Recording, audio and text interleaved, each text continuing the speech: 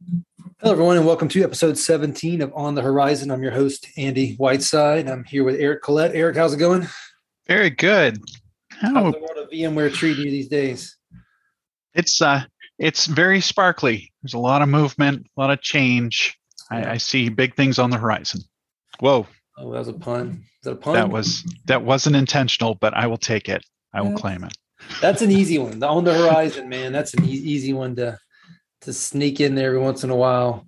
I do think that I'm seeing a lot of uptick from people talking about you guys on the end user compute side of things, whether it's anything from antivirus to the networking capabilities you guys now have, and even things around virtual desktops. Sounds like you guys are making some waves. Yeah, there's a lot of motion around that anywhere workspace piece. I think we brought it up a few times ago, but anywhere workspace is really making a lot of noise. I see it happening. Well, and the world needs it. Yeah, it's. We've changed. Everything has changed. It's not really what we wanted, but it's what we have. Not what we wanted, but it's certainly something that we're somewhat prepared for. I think in large degree we were prepared for, and it's accelerating what needed to happen anyway. It's it's kind of like, I don't know, totally. Maybe this comes off very wrong, but I'm going to try. It's like having an old roach infested house that really just needs to burn down, and you got lucky and lightning struck it, and so now we get to go deal with the damage of it, but also build a new. Build it from a better foundation. I totally agree. Yep. I mean, just what you said about things moving in the right direction. They were going this direction anyway. This sped it along. People working from home is much more common than it ever has been, and it's now widely accepted, whereas it was not exactly before. And for a lot of people, it'll probably never go away. Yeah. Oh, guaranteed. So I was the guy that used to drive by, cities that were growing, especially here in the South, Nashville, Tennessee, Charlotte, North Carolina, Raleigh, North Carolina, Greenville, South Carolina, Atlanta for the last decade or five.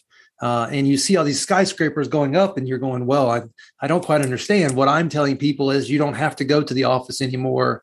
But yet I see people investing in these big commercial buildings. I always questioned it, and I think this is going to cause us to highlight the fact that that real estate that kept going up in value, and I think that's the reason why companies would build these big towers, because they know they could get rent for it, and the value is going to go up. I am now convinced that was the wrong thing to do at the time, and I'm really concerned about what the economy's future looks like when a bunch of those buildings sit empty in these big downtown areas. Very, very good point. I mean, we saw a mass exodus from a lot of these really densely populated cities and locations, and people going out into the suburbs. So, yeah, you're right.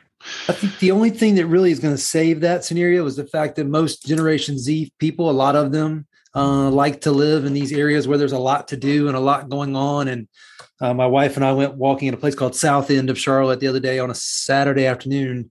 And man, there was so much going on, and it made you want to live there. And I think like my parents and probably us, we like our half acre lot with wooded backyards and that stuff. But I don't think the next generation cares. They want to be where they can walk out their door and stumble their way into a brewery at 2:00 in the afternoon on a Saturday. Absolutely. I mean, who wouldn't? But at the same time, it's true, and there's a balance between the two. I went to a comedy show, and I went and browsed the city for a while this weekend, and it was a blast. But I was very grateful to come home, sit in the suburbs in a nice, quiet place, and sleep well in a quiet bed. Yeah, I'm that guy. I want both, right? I want a place in the ocean, I want a place in the mountains, I want a place in the suburbs, and I want that trendy place in the whatever the heart of the downtown area is. I want it 5 minutes away from each other too. Yeah. Just get, if we can work that out, teleportation, all that stuff. Let's work that out. Yeah, I'm not asking for much. It's about a minimum $1.5 million in real estate. That's not much. All right, so let's talk about this blog by Gabe Knuth on August 5th of this month, this year. The title of it is Horizon Universal Broker and Multi-Cloud Assignments, Keys to Success with VMware Horizon. I think I know what this is going going to talk about and what we're going to go through here. But help me understand what Gabe's setting us up for here in the introduction. Well, he is just telling us that there's a new, easier way to handle multi-cloud when it comes to virtual desktop. And it's all about streamlining the imaging process, streamlining the application delivery process.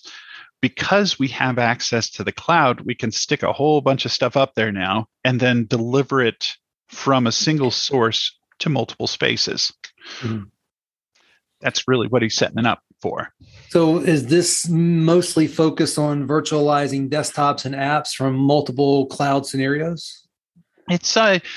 It's basically minimizing the amount of effort that it takes to create an image and then deliver that image to multiple clouds, and then make that experience universal for multiple users, whoever is trying to get to access to a virtual desktop. Okay. So his next section is titled Brokering Simplified. Kind of walk me through what he's trying to get across to the reader. Yeah, absolutely. This what we intend to do, we're still in, like, I would say, version 1 of the product, and I'm sure that there are more features that are going to be more elastically built out of this. But when it comes down to it, we have this Horizon control plane, which is where we put our images, we put our applications, and we even manage connections through this system. And then it delivers that image out to each of these multiple clouds. And you can see that Horizon Cloud on Microsoft Azure is one of the premier ones that we have supporting this cloud pod architecture approach. Mm-hmm. It's not necessarily, or it didn't support the cloud pod architecture at first, but now it does. And now we can deliver that image up to this brokering system, and it will push it out to the different locations. And then when a user logs in, they basically hit that universal broker. It will, by policy, determine where to send that individual, which cloud, whether on-premise or off-premise. So Eric, is this actually saying that the image itself, not just the brokering of the user, but the image itself is centralized and then pushed to the various cloud provider of choice at either ahead of time or at the moment? It is ahead of time, but yes, you're absolutely right. We build the image once, and because it's going onto a platform that is pretty much universal, it's delivered to each one of those different locations, public or private clouds. And then when a user connects to it, it says, oh, this person is associated with this particular desktop pool. And it spins up that image that's been sent around, regardless of which cloud they end up on. So is this limited to persistent images, or can it be completely random pooled images? It can be, I would say anything that works with the just-in-time management platform, based on instant clones, that's the functionality that we're looking for. So it could be either persistent or it could be this instant clone approach. Mm-hmm. I would say minimizing it down to a single image makes a lot of sense to streamline the IT activities on it. Eric, does this require the VMware solution running on top of one of these clouds, or can it be cloud native? It will be with VMware's infrastructure on top of it. Okay. I dare say that this may change in the future, and I will put a TM next to that. Yeah. Well, in theory, that's the beauty of the VMware solution, having the ability to deploy on top of bare metal cloud solutions, as crazy as that sounds, and then to have this ubiquitous layer across multiple data centers, multiple geographies, multiple companies, all simultaneously. I love the idea that from a business perspective, I may be running VMware on top of Azure. I may be running it on top of AWS. I may be running on top of Google. I may be running on top of all three simultaneously. And if someone wants to, raise their rates on me, I just, spin up more in the other guys and minimize my footprint on the one that went up in price. Exactly. You basically do cloud shopping at that point. Right. And maybe hardware gets really cheap to the point where you buy a whole bunch of hardware and you'd run it on premise for a little bit.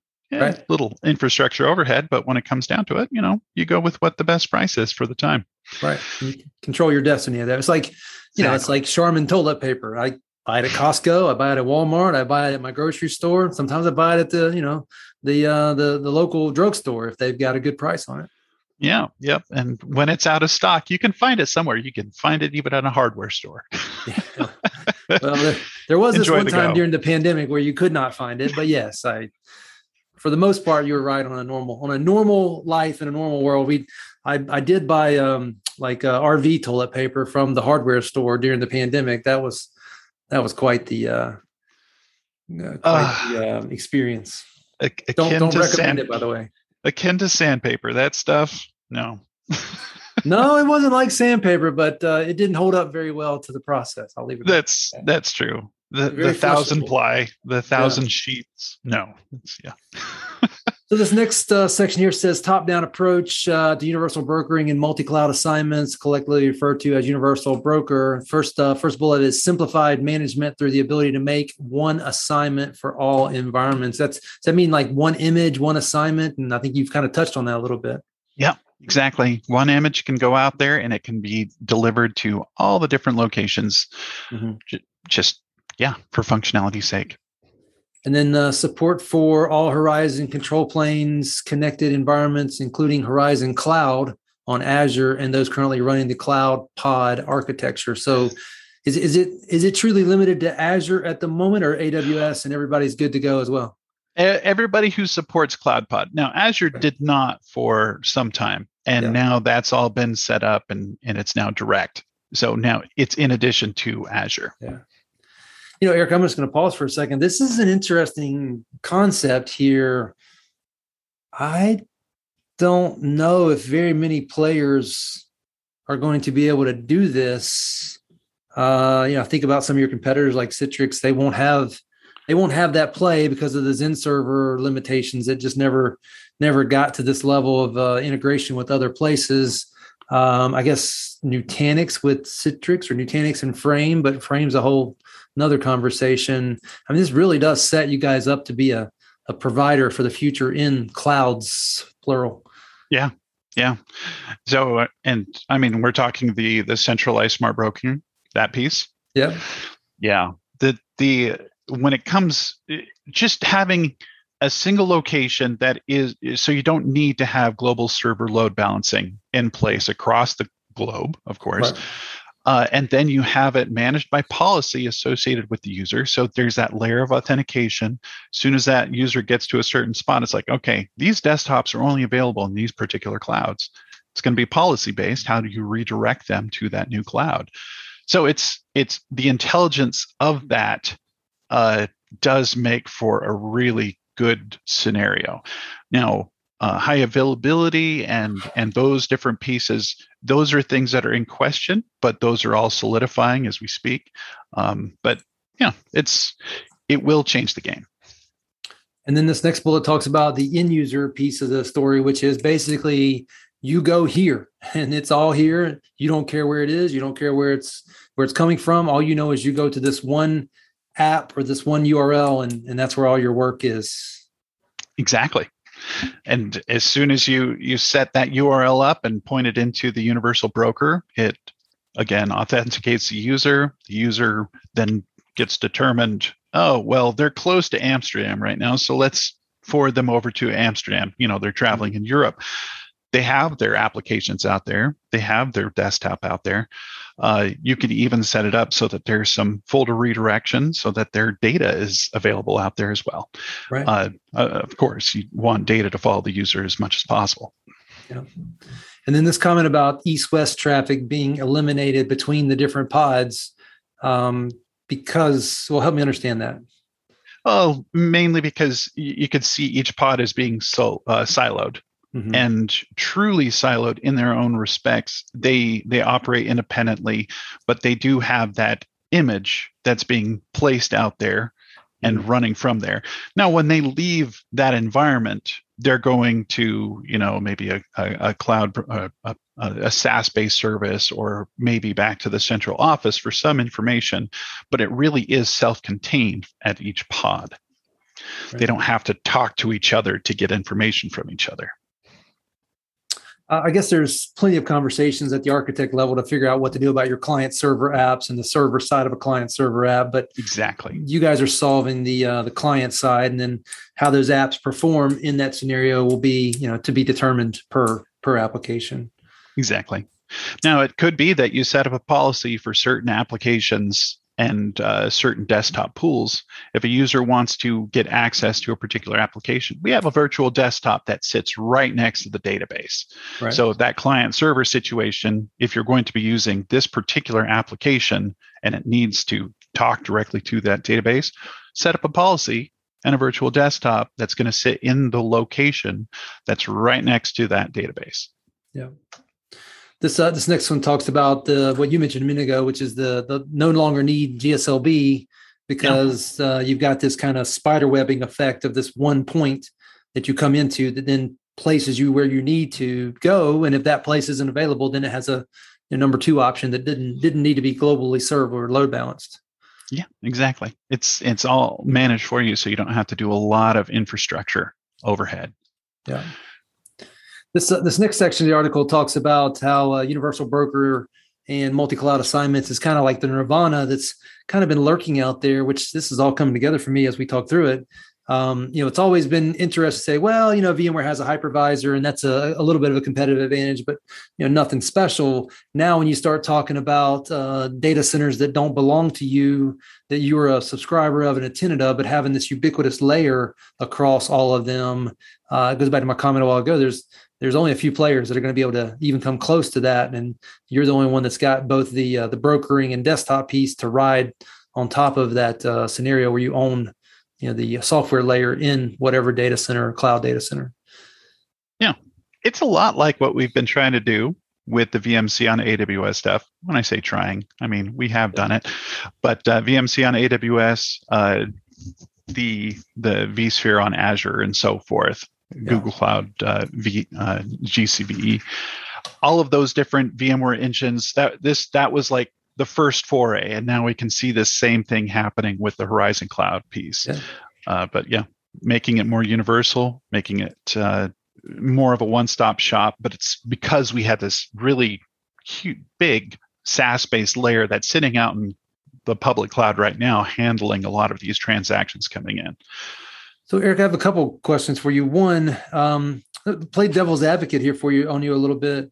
Like, okay, so I've got this environment connected to my AWS world. I've got AWS tenants deployed in 4 different geographies where my business runs. Do I really need the ability to go between a bunch of different clouds, or am I just good enough just living in the redundancy world of AWS and the different regions where I've deployed? Oh, absolutely. I mean, you decide really your level of involvement.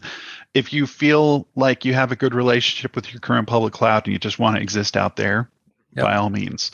I think that, again, you said you choose your future. Your future is determined exactly by how much it's going to cost to run the business through that cloud. So yeah, you can live like that. What if I decided a while back that I was going to work with VMware on AWS, and now I've decided, hey, I want to open up my options? Is there a transition path that gets me to the multi-cloud assignment world? If really it is, you look at the way your infrastructure is built. Mm-hmm. You look at your GSLB. If you do have global server load balancing, if you don't, then you're basically building from scratch, which actually is easier because you don't have existing infrastructure that you need to cut over on. But you start with one environment. You start with one that's being handled by the universal broker. You can still point directly to the unified access gateways at the front of each of those different pods. Yeah, that you can authenticate that way. So start by initiating a first cloud, and then you can start adding multiple clouds to that universal brokering layer and fill out the environment that way. But it's read through the documentation, go to techzone.vmware.com as well. And there's a lot of the setup about how it works in there. Yeah. Well, I have to assume this is going to be one of the topics at VMworld 21, right? Yeah, yep, it'll be there. Just that's free. So join us and leverage Xentegra's link. I'm sure you'll put a link to signing up inside of this blog. Well, and, we need to. Yeah, we need to get that out on our website. We are working on. We actually got a T-shirt printed up today. It says VMworld. Imagine that 21. So we're working on something. My gimmick there is been there virtually, done that virtually, got the T-shirt for real. We're working on a few things, but looking forward to it. And honestly, I gotta be honest, this is the most compelling reason for me to want to sign up and attend. This to me is a pretty big deal. What you guys are announcing here, the ability to broker, not only broker to all the different sites, but actually deploy images across the different public clouds and do that from a central location. That's pretty powerful. Yeah, it's really, I'm glad to see it happening now. It's been a glimmer on the horizon for for a while now, but yes, it's now here.